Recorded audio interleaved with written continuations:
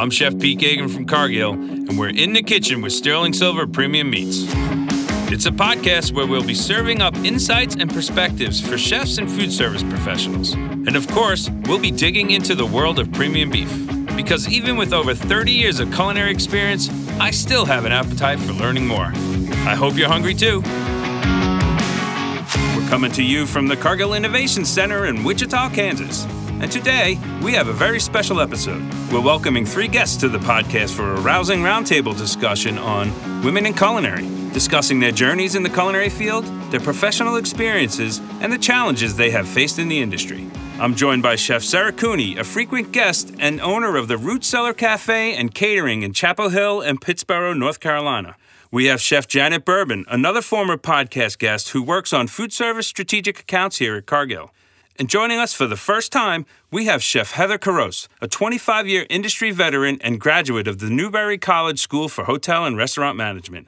She's currently the executive chef at Penning's Farm and Orchard in Warwick, New York, where she is calling in from her bustling kitchen. Ladies, welcome into the kitchen. Hi, Chef Pete. Thanks for having us. Glad to be here. Hello, Chef. I'm really excited about this episode. It's a bit of a new format for us on this podcast, but I know it's going to be a lot of fun. Going to have some great stories. I've known the 3 of you for a really long time now, so this is going to be pretty cool.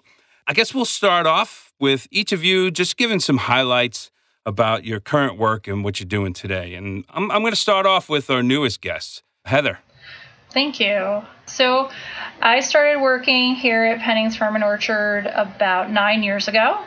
It was a simple farm stand with a small kitchen, and it has evolved into a sit-down dining space with 2 kitchens, a bakery, and a beer garden. Whoa. It's pretty awesome, actually. If you get a chance, go. I come every day. Yeah. Lucky you, right? We'll jump over to Janet. Hello, all. I am one of the strategic chefs here at Cargill, and I have been here. I just celebrated my 14th anniversary with Cargill, so that's quite the attention span. I work with quick service customers, a variety of them, just really working hand in hand with their chefs or R&D teams to create menu solutions for them. Very cool. Last but not least, Sera. Hey, so I am Sera Cuni, coming from North Carolina.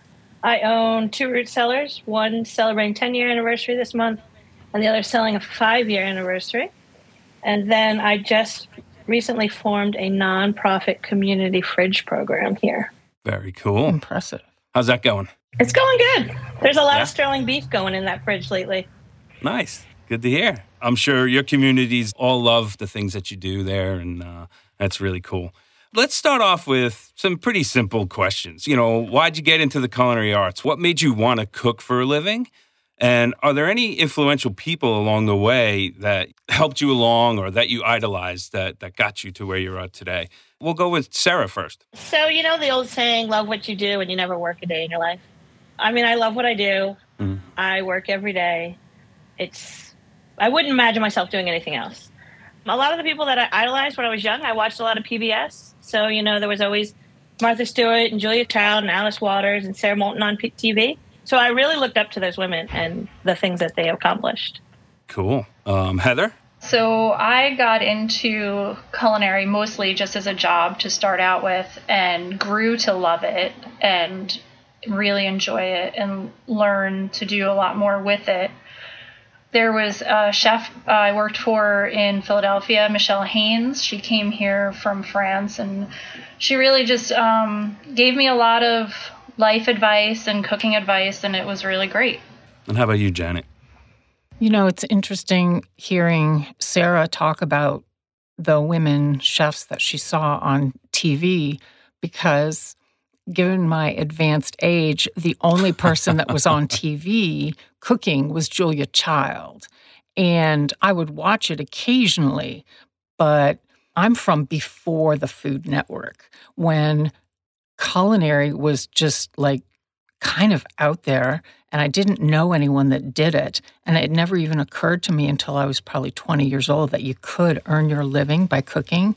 I have to say, I have to give my mom credit because she kind of, from the time I was 10 years old, she gave me free rein in the kitchen. And not only that, she would clean up. So on especially bad days in my career, I would call her up and I would say, Mom, this is all your fault.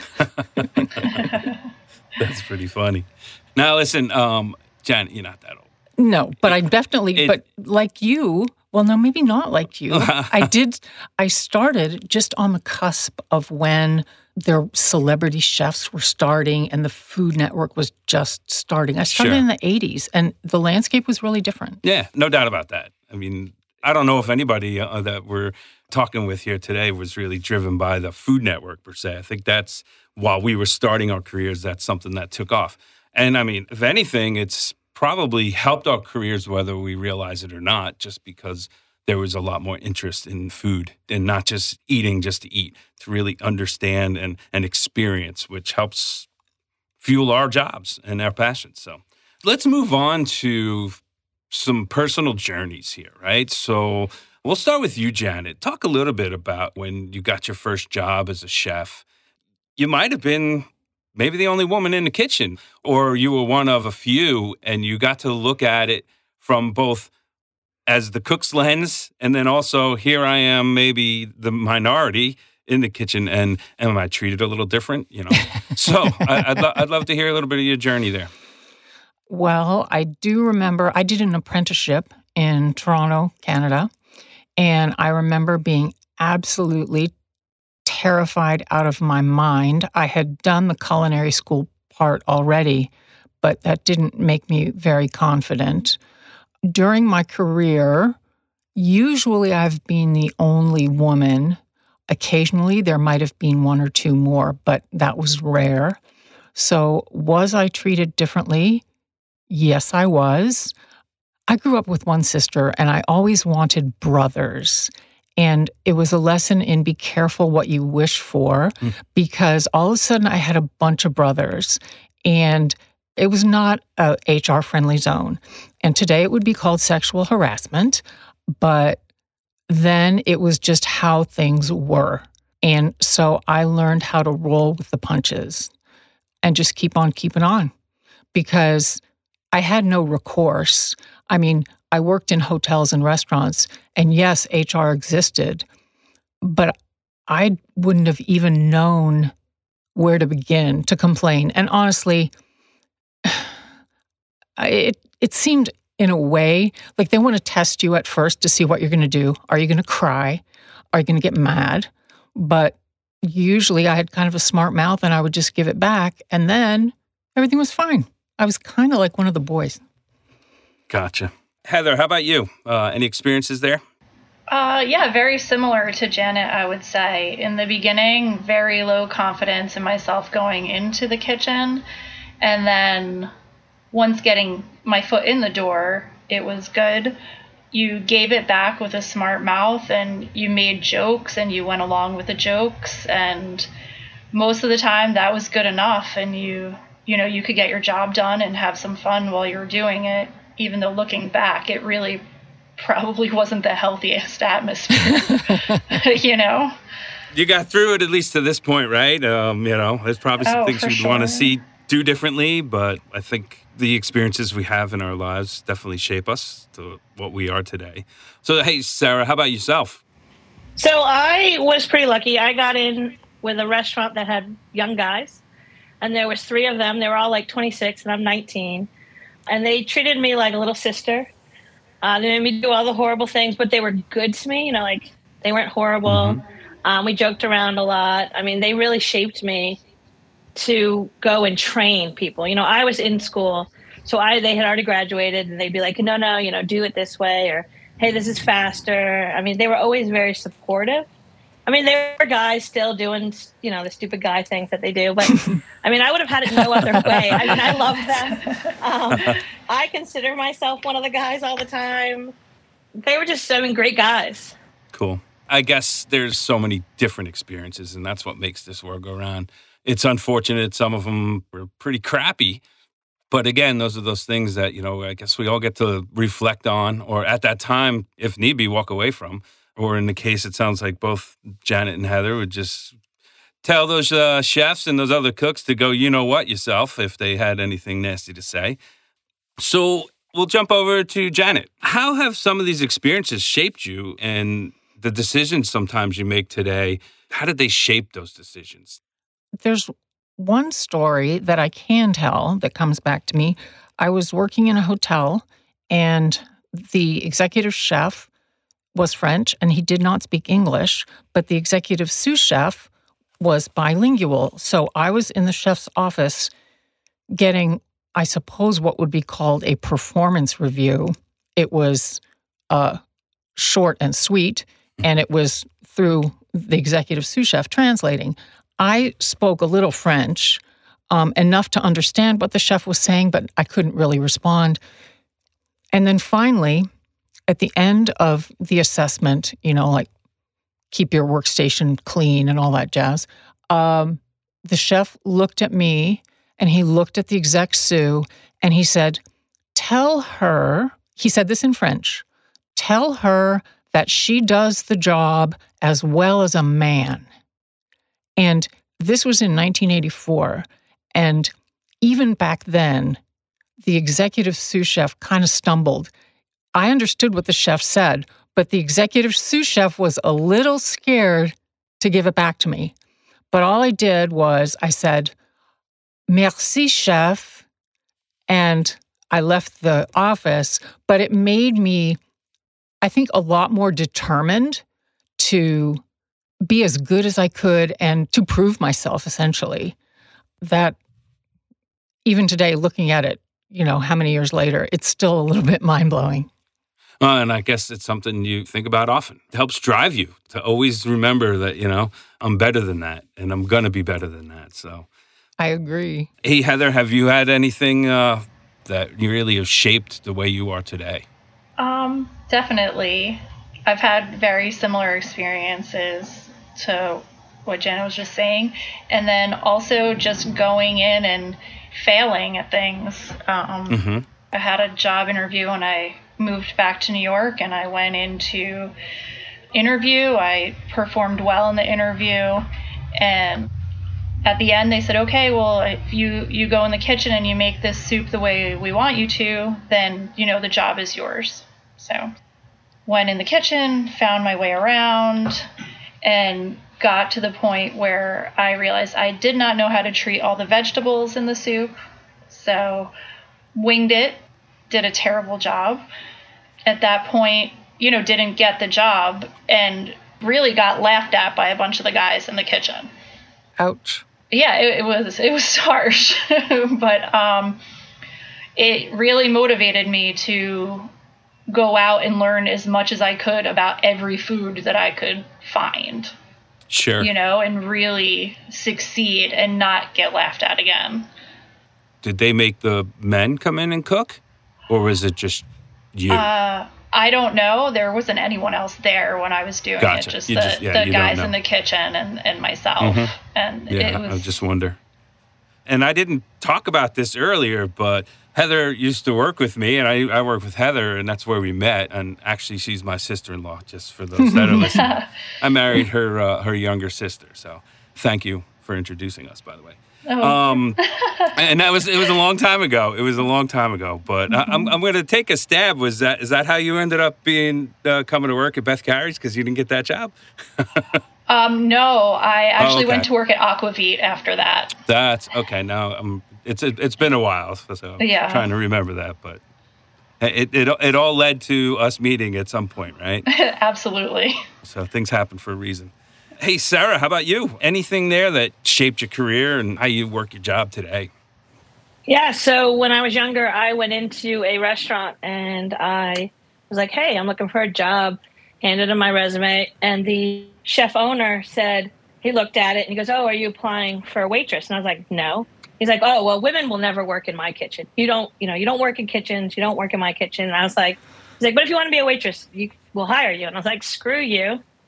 So, I walked out and I was like, I went home and I was telling my dad, and my dad is like, that is exactly why you got into this. You're going to change things. And I said, yeah.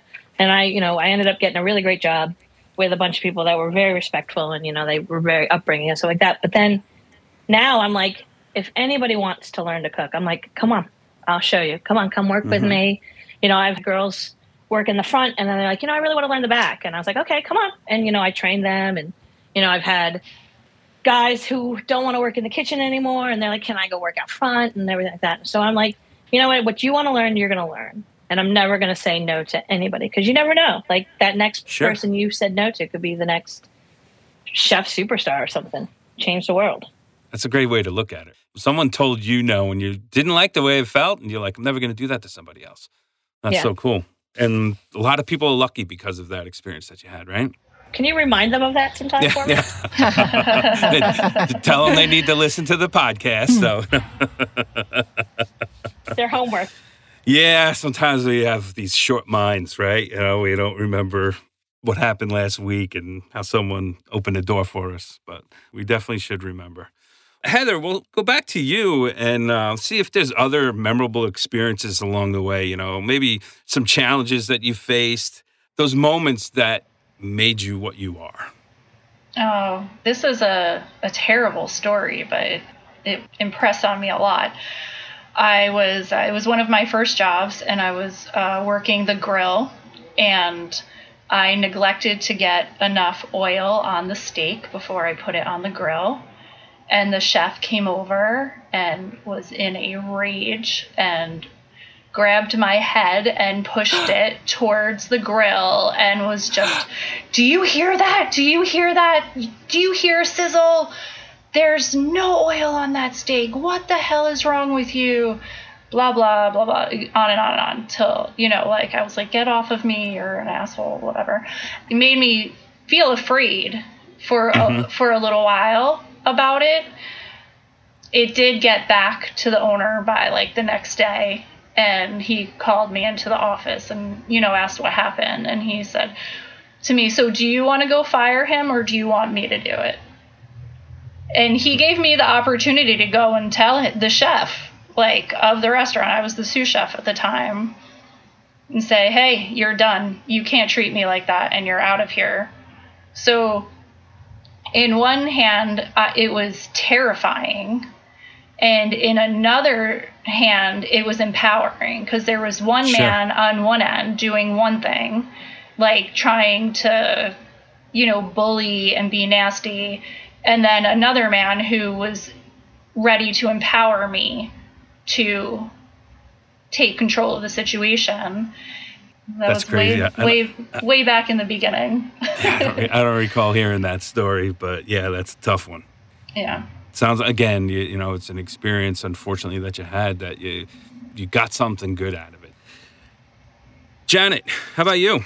I was working at a chain restaurant, and the restaurant group was not purchased outright, but purchased by an equity partnership. So this group of men owned 49% of the chain. And to them, if you were there before they arrived, you were part of the problem. Even though I was not terribly important, that didn't matter. What they tried to do was they couldn't fire me outright because I'd had a series of good performance reviews. Everything was going well, but they didn't want me in the position. So they couldn't fire me, so they tried to make my life as miserable as possible so that I would leave. It was very unpleasant. Let the record show I did not cry on the job, but I would go home and just lose it, much to everyone's dismay, my two sons and husband. In the end, I ended up going to another restaurant chain, but within the same restaurant group. And I would say the lesson learned is know when to walk away and also trust your gut. Because I kind of had this feeling that maybe things weren't right and something was awry, but I'd always been, sort of the good girl and, well, yes, you're going to of course, you're doing fine. And yes, we like you and all is well. So I couldn't wrap my brain around the fact that maybe all was not well. So the lesson learned, trust your gut, know when to walk. Okay. Makes sense. It's those instincts that we have, right? Sometimes we need to listen to them. It was interesting, too, because that was the worst behavior that I've ever received in a professional environment. That was far worse than anything I ever had to go through in kitchens. Wow. Pretty sad. I mean, sometimes there's a silver lining on the other side, but it's pretty bad when you hear how people are treated. Or that which does not kill me makes me stronger. Well, yeah. I mean, Definitely. Kanye West. They should all be learning experiences, right? At the end of the day, even if it was bad, we learned something from it, and hopefully we don't repeat that again if we have control over it. Yes. Right? How about you, Sarah?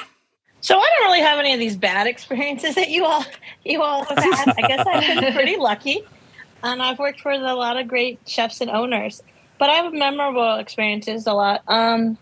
So a couple years ago, I got a call from Food Network, and they said, "Hey, do you want to do this show?" And I was like, "Yeah, cool." We all get picked up in a van, and then there's like 4 of us, me, and then 3 other guys. And the guys are just, being guys and like going, "Oh, I was nominated for a James Beard. I import this olive oil from this thing, and oh, I work for this guy," and just kind of getting a tape measure out, and I'm like. And meanwhile, I'm just sitting in the van, like sending texts to my wife and my friend, like, "Oh my God, these guys. Oh my God, this, and this." And I was like, what did I get myself into? Like, maybe I'm not good enough for this. And they both were like, "Yo, Sarah, calm down. They called you for a reason. They asked you to come out for a reason. Like, you're just as good as these guys." And I was like, "You know what? You're right," and everything like that. And then, the show airs and one gets cut early on something silly and all that kind of stuff. And then, at the end, after the show is done filming, we all are hanging out, and like they like calmed down. They lost that macho testosterone, right? It's just so bad. And I was like, "What? Why do we need this, guys? Like, we're all the same. Like, come on, cut it out." And now we're friends, and we text each other all the time, and we see each other, on Instagram or whatnot. Like, congratulations and that stuff. It's just like, guys, why do you have to do that? Like, women always build each other up. Like if they're always like, "Come on, you got this. You can do this." Like, "Hey, I'll help you get this started," or whatnot. But guys are always like, "Well, I have this much and you have that. You're not good enough for that kind of stuff." And I was like, this is the part that we need to change. Uber competitive. Yeah, it's like, let's just knock it off. But, it was still memorable for me, and it turned out good in the end. They were all good guys. So you're just sitting back there quietly, just typing away as they're just doing their thing. That's pretty funny. Just laughing. Love it. What would you say you personally bring to the professional kitchen that maybe, you should pride yourself on this because not too many other people do that? Yeah, well, you know me. I'm easygoing. I don't take myself seriously. I don't wear a chef coat. I have a mohawk. I have tattoos. And I want it to be that way. I want to be the easygoing. I don't want that stigma of the yes chef, no chef. I like it that we are all working together. They help. If we're coming up with a menu, I ask the line, "Hey, what do you guys want to do next week?" And they're like, "Oh, can we do this or that kind of stuff?" And I just think it makes the whole kitchen better. I've done with the white chef coats and the top of the line and stuff like that. I just really just want to have a good time, play some good music. We cook good food, just chill. Can I come and work for you? I know, sure. seriously. Come on. Sorry. I'm good. No, it's all good. You can have it, Janet. Go ahead. Yeah, right. See you later, Janet. So I did want to ask, though, was there a point in your career, though, that maybe that structure was a good thing? Yeah, definitely. The restaurant I worked at, the guys, they were really easygoing. And then, I did work for fine dining, and, we had Garmager and Sue and Sue and, all the different little stations. And I liked it. I thought that's what I wanted. And then I kind of just grew into myself and realized it's not me. Yeah. It's all good. what I was just getting at is, I think sometimes structure helps us learn and grow, right? But then we become our own. Hey, Heather, how about you? I don't know. I love some structure.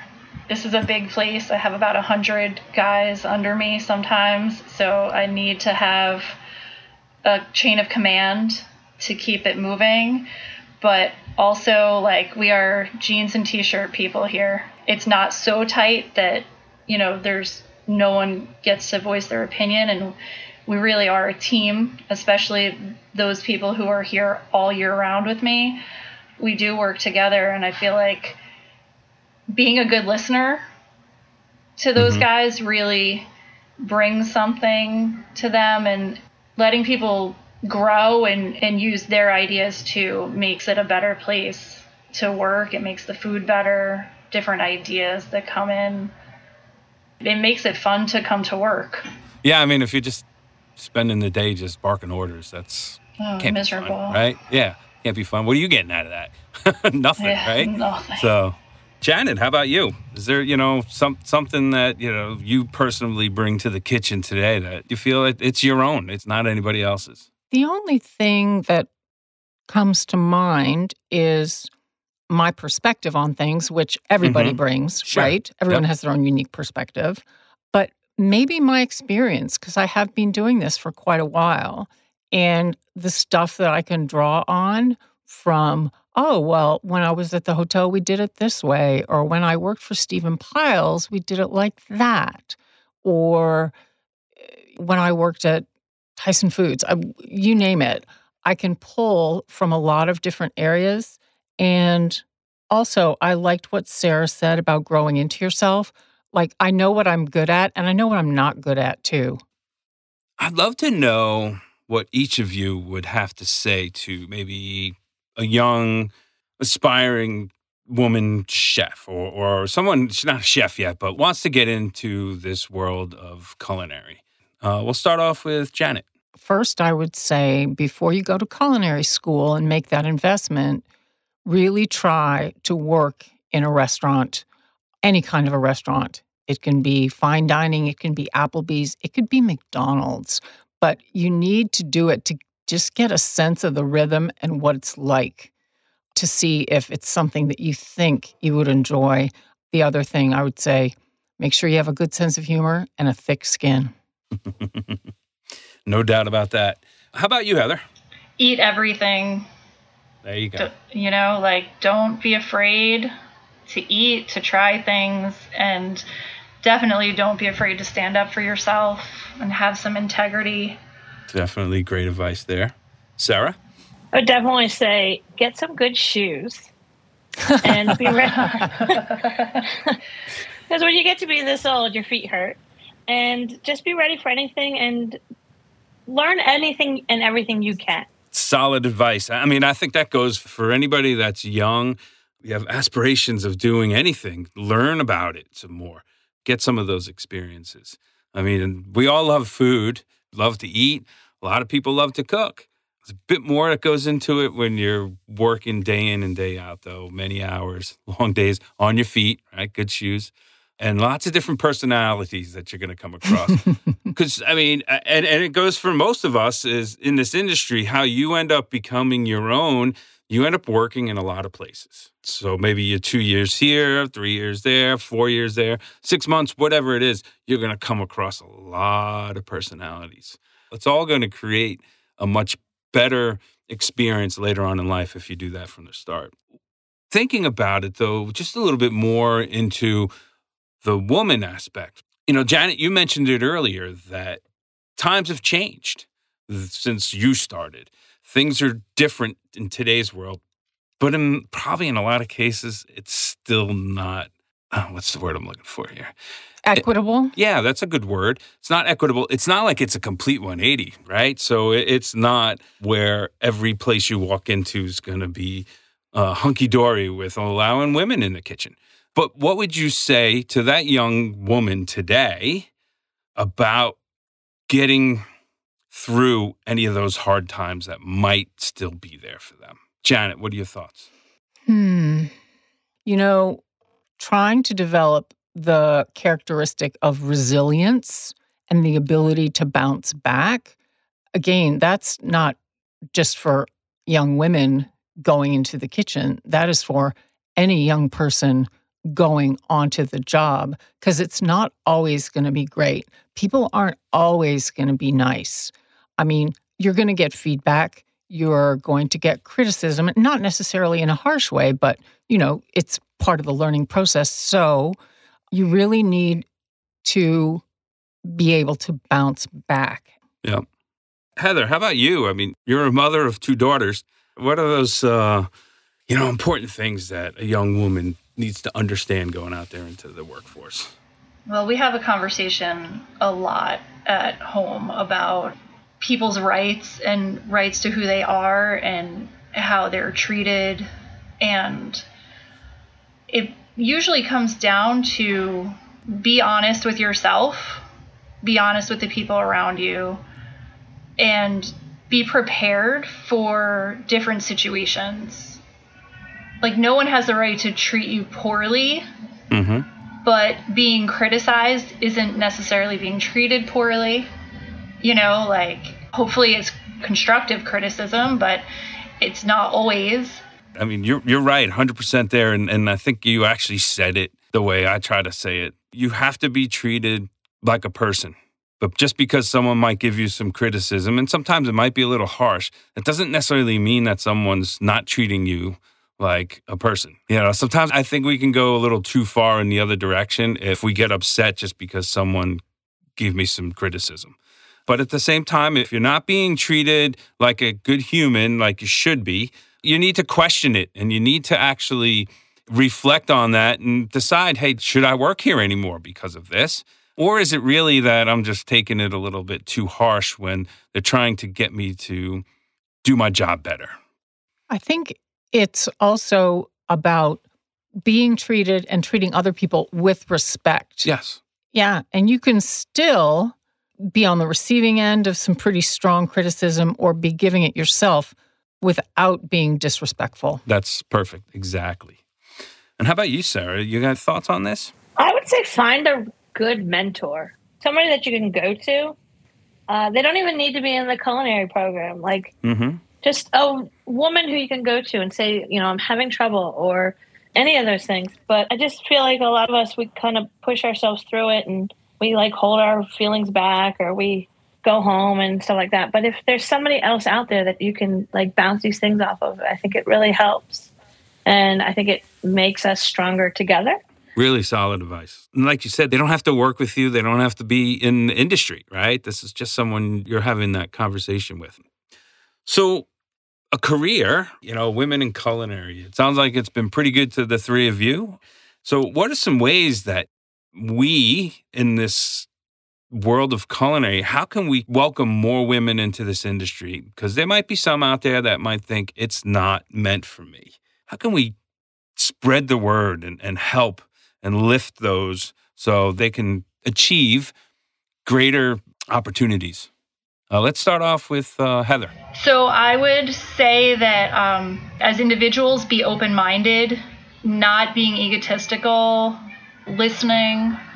As a chef, a lot of times I feel like, it is all about us and what we're doing in our place of work and how we're getting the food out and making people happy.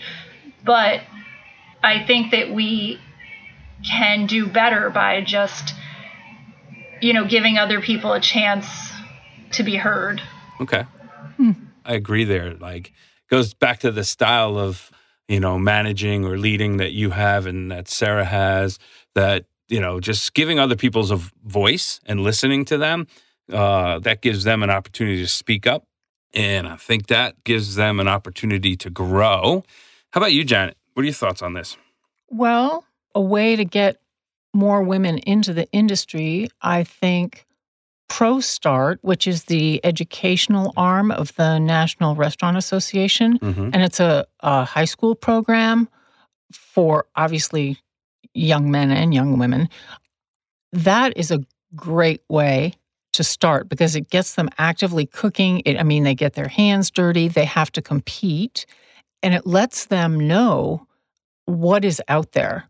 Because I think, well, I mean, that was a problem when I was young, but it's less so now. But still, people don't always know about the opportunities there are in the restaurant industry. Mm-hmm. So I think ProStart is a good way. I think the Food Network and the overall interest in like food has become kind of hip. I think that helps. But as Heather said, it is kind of up to us as individuals to almost get out there as preachers in a way and let young people, men and women, let them know the opportunities that exist within this industry. Because often I think it's dismissed because people are like, oh, fast food? No, I don't want to do that. Sure. And it's a lot more than just, as we all know, than just flipping some burgers. Yeah, there's no doubt. I mean, you talk about opportunity, right? That's what this is about. Yeah. Yeah, and something that I like to tell young people, and I told my own kids, the job that I hold today, and Pete, the one that you have today, it did not exist when I graduated from culinary school. No, you're right. So who knows what the future can hold for young people entering the hospitality industry? Sure. Could go any direction. I would almost think, too, that you look at even Heather's job, working basically at this huge farm and turning it into this massive food venue, whereas restaurants and bakeries and all that really didn't exist much, at least at that scale where you're employing how many people, 100 plus cooks. That didn't exist a long time ago either, right? Right. It was not. Yep. I was there. Yeah, right. How about you, Sarah? What are your thoughts on that? Creating opportunities and ways that we can help hatch new leaders and advance careers in this industry for young women? So I think we need to be good stewards and explain that this industry is not as bad as everybody makes it seem out. Everybody's making it seem out to be like, we're not all perverts. We're not all alcoholics. We're not all these kind of horrible things that a lot of us are in it because we love it. And I think we need to teach that, some things are just not appropriate anymore. And I think if we show them these kind of things that we can change this. But I mean, there's so many different aspects of the culinary program anybody can go into at this point. I mean, there's so many cool jobs that these kids could say, I want to do this. I go to culinary school, but then maybe you go work for somebody developing the new egg or whatnot. Yeah. I mean, I think True. we gotta talk good about it. And the bear's out there for a reason, but there's good parts and there's bad parts of that too. Yeah. Like anything. It goes on in any career, right? It's fun. You mentioned that show, and it's great entertainment, and maybe it is the way things have been for some, but it's not the way it is for everybody. I personally have had a really good career, and I've had some people that I worked for that weren't so nice, but stuck up for myself. And as Janet mentioned earlier, or even Heather, you give it right back to them and things change. And I'm not a female, and I've had some hard times too, but you push through it. And honestly, most days, they're enjoyable. It's hard work. There's no doubt about that. Long days and hard work, but it can be a great career.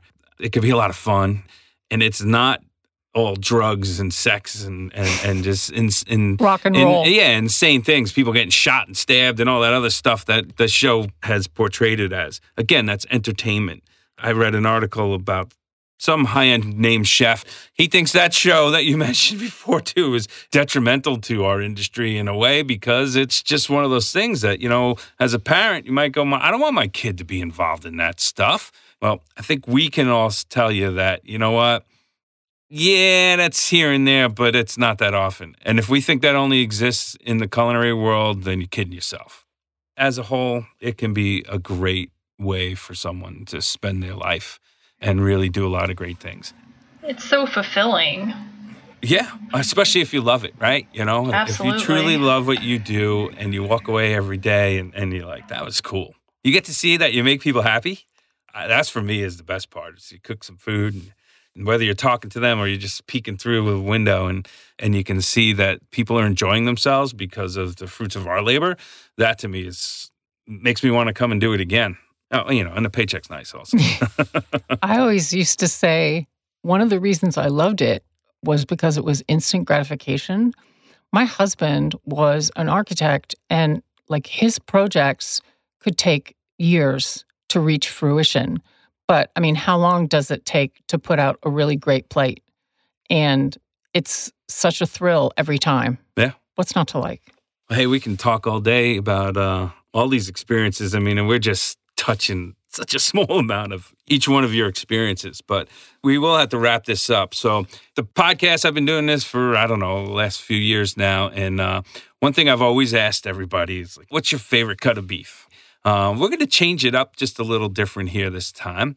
And I want to ask each of you, if there's a cut of beef that challenges you, maybe you're on this personal crusade and you're always trying to go back and get over that challenge and create something. Like, you feel like that cut, there's something there in that cut. It's a pain in the butt to cook, but I know I can do something with it and turn it into something magical.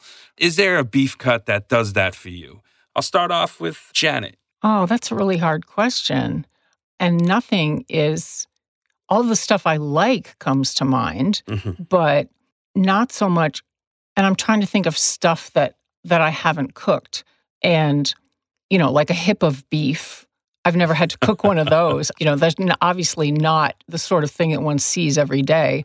But I would be really kind of taken aback if you told me, hey, this is what we need for the banquet. I would be on my phone in a heartbeat Googling it because I wouldn't even know where to begin. A hip of beef. Yeah. I know. Heard that in a long time. That's old school, right? No doubt. Yeah. And I don't cook hanger steaks very often either. Okay. Yeah.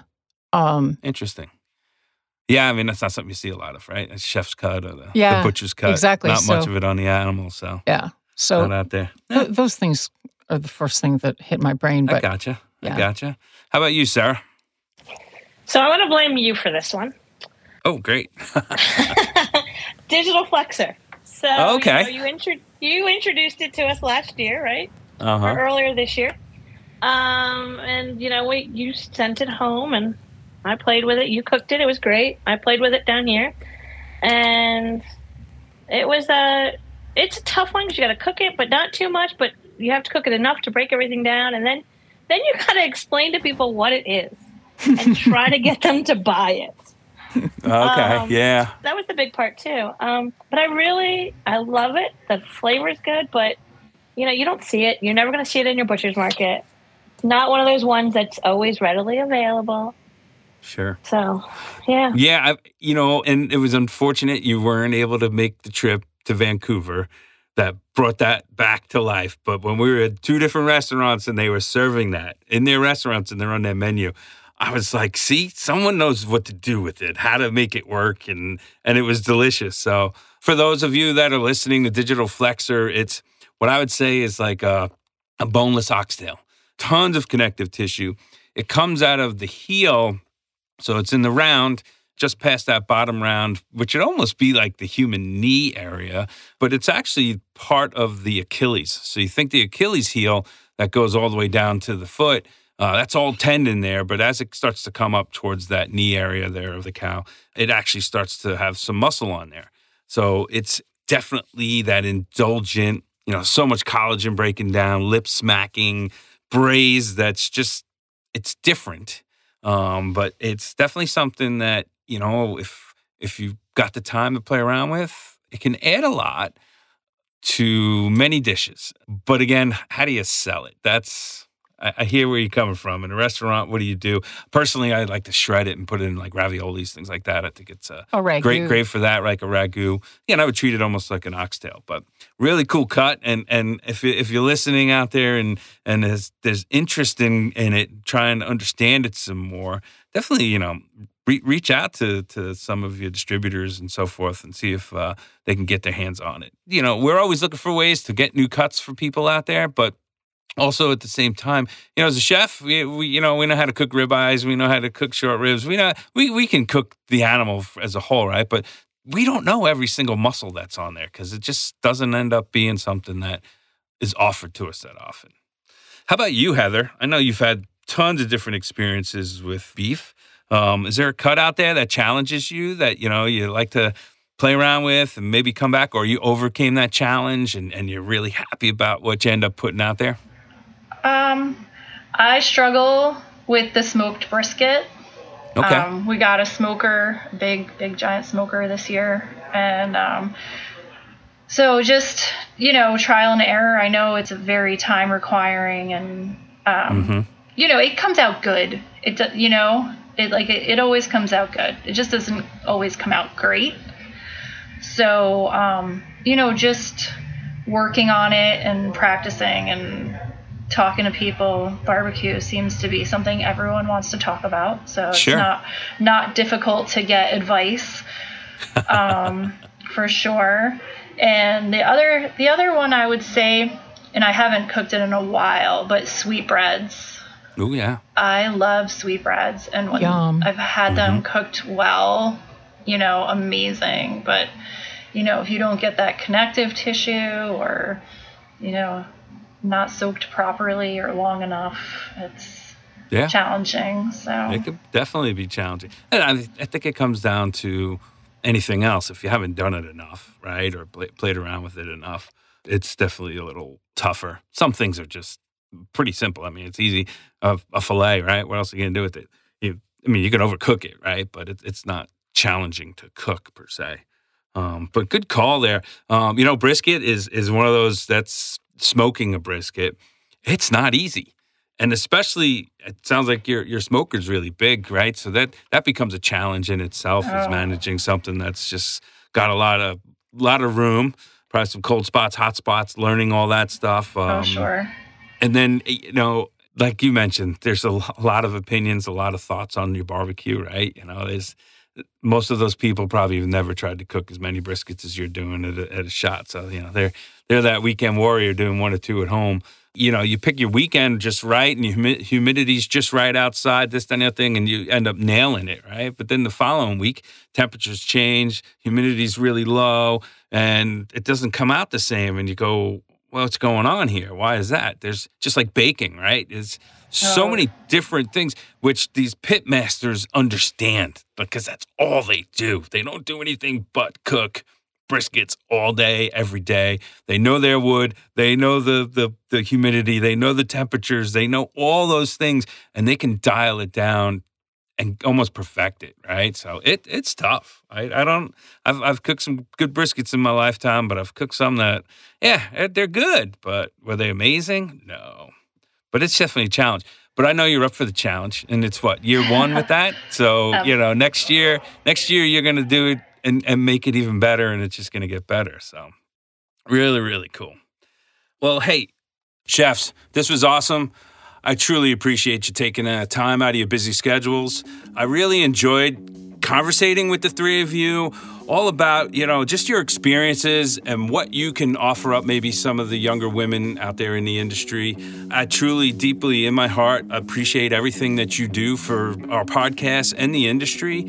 I look forward to having more conversations with you in the future. But again, thank you for your time today. Thanks, Chef. See you later. Thanks for having us, Chef Pete. Thank you, Chef. Bye-bye. And listeners, thank you for joining us on In the Kitchen with Sterling Silver. Be sure to join us next time as we continue to slice into the amazing world of beef. Until then, happy eating.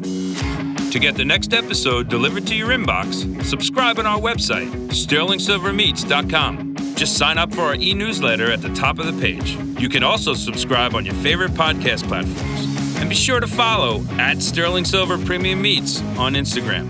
Until next time, we'll see you in the kitchen with Sterling Silver Premium Meats.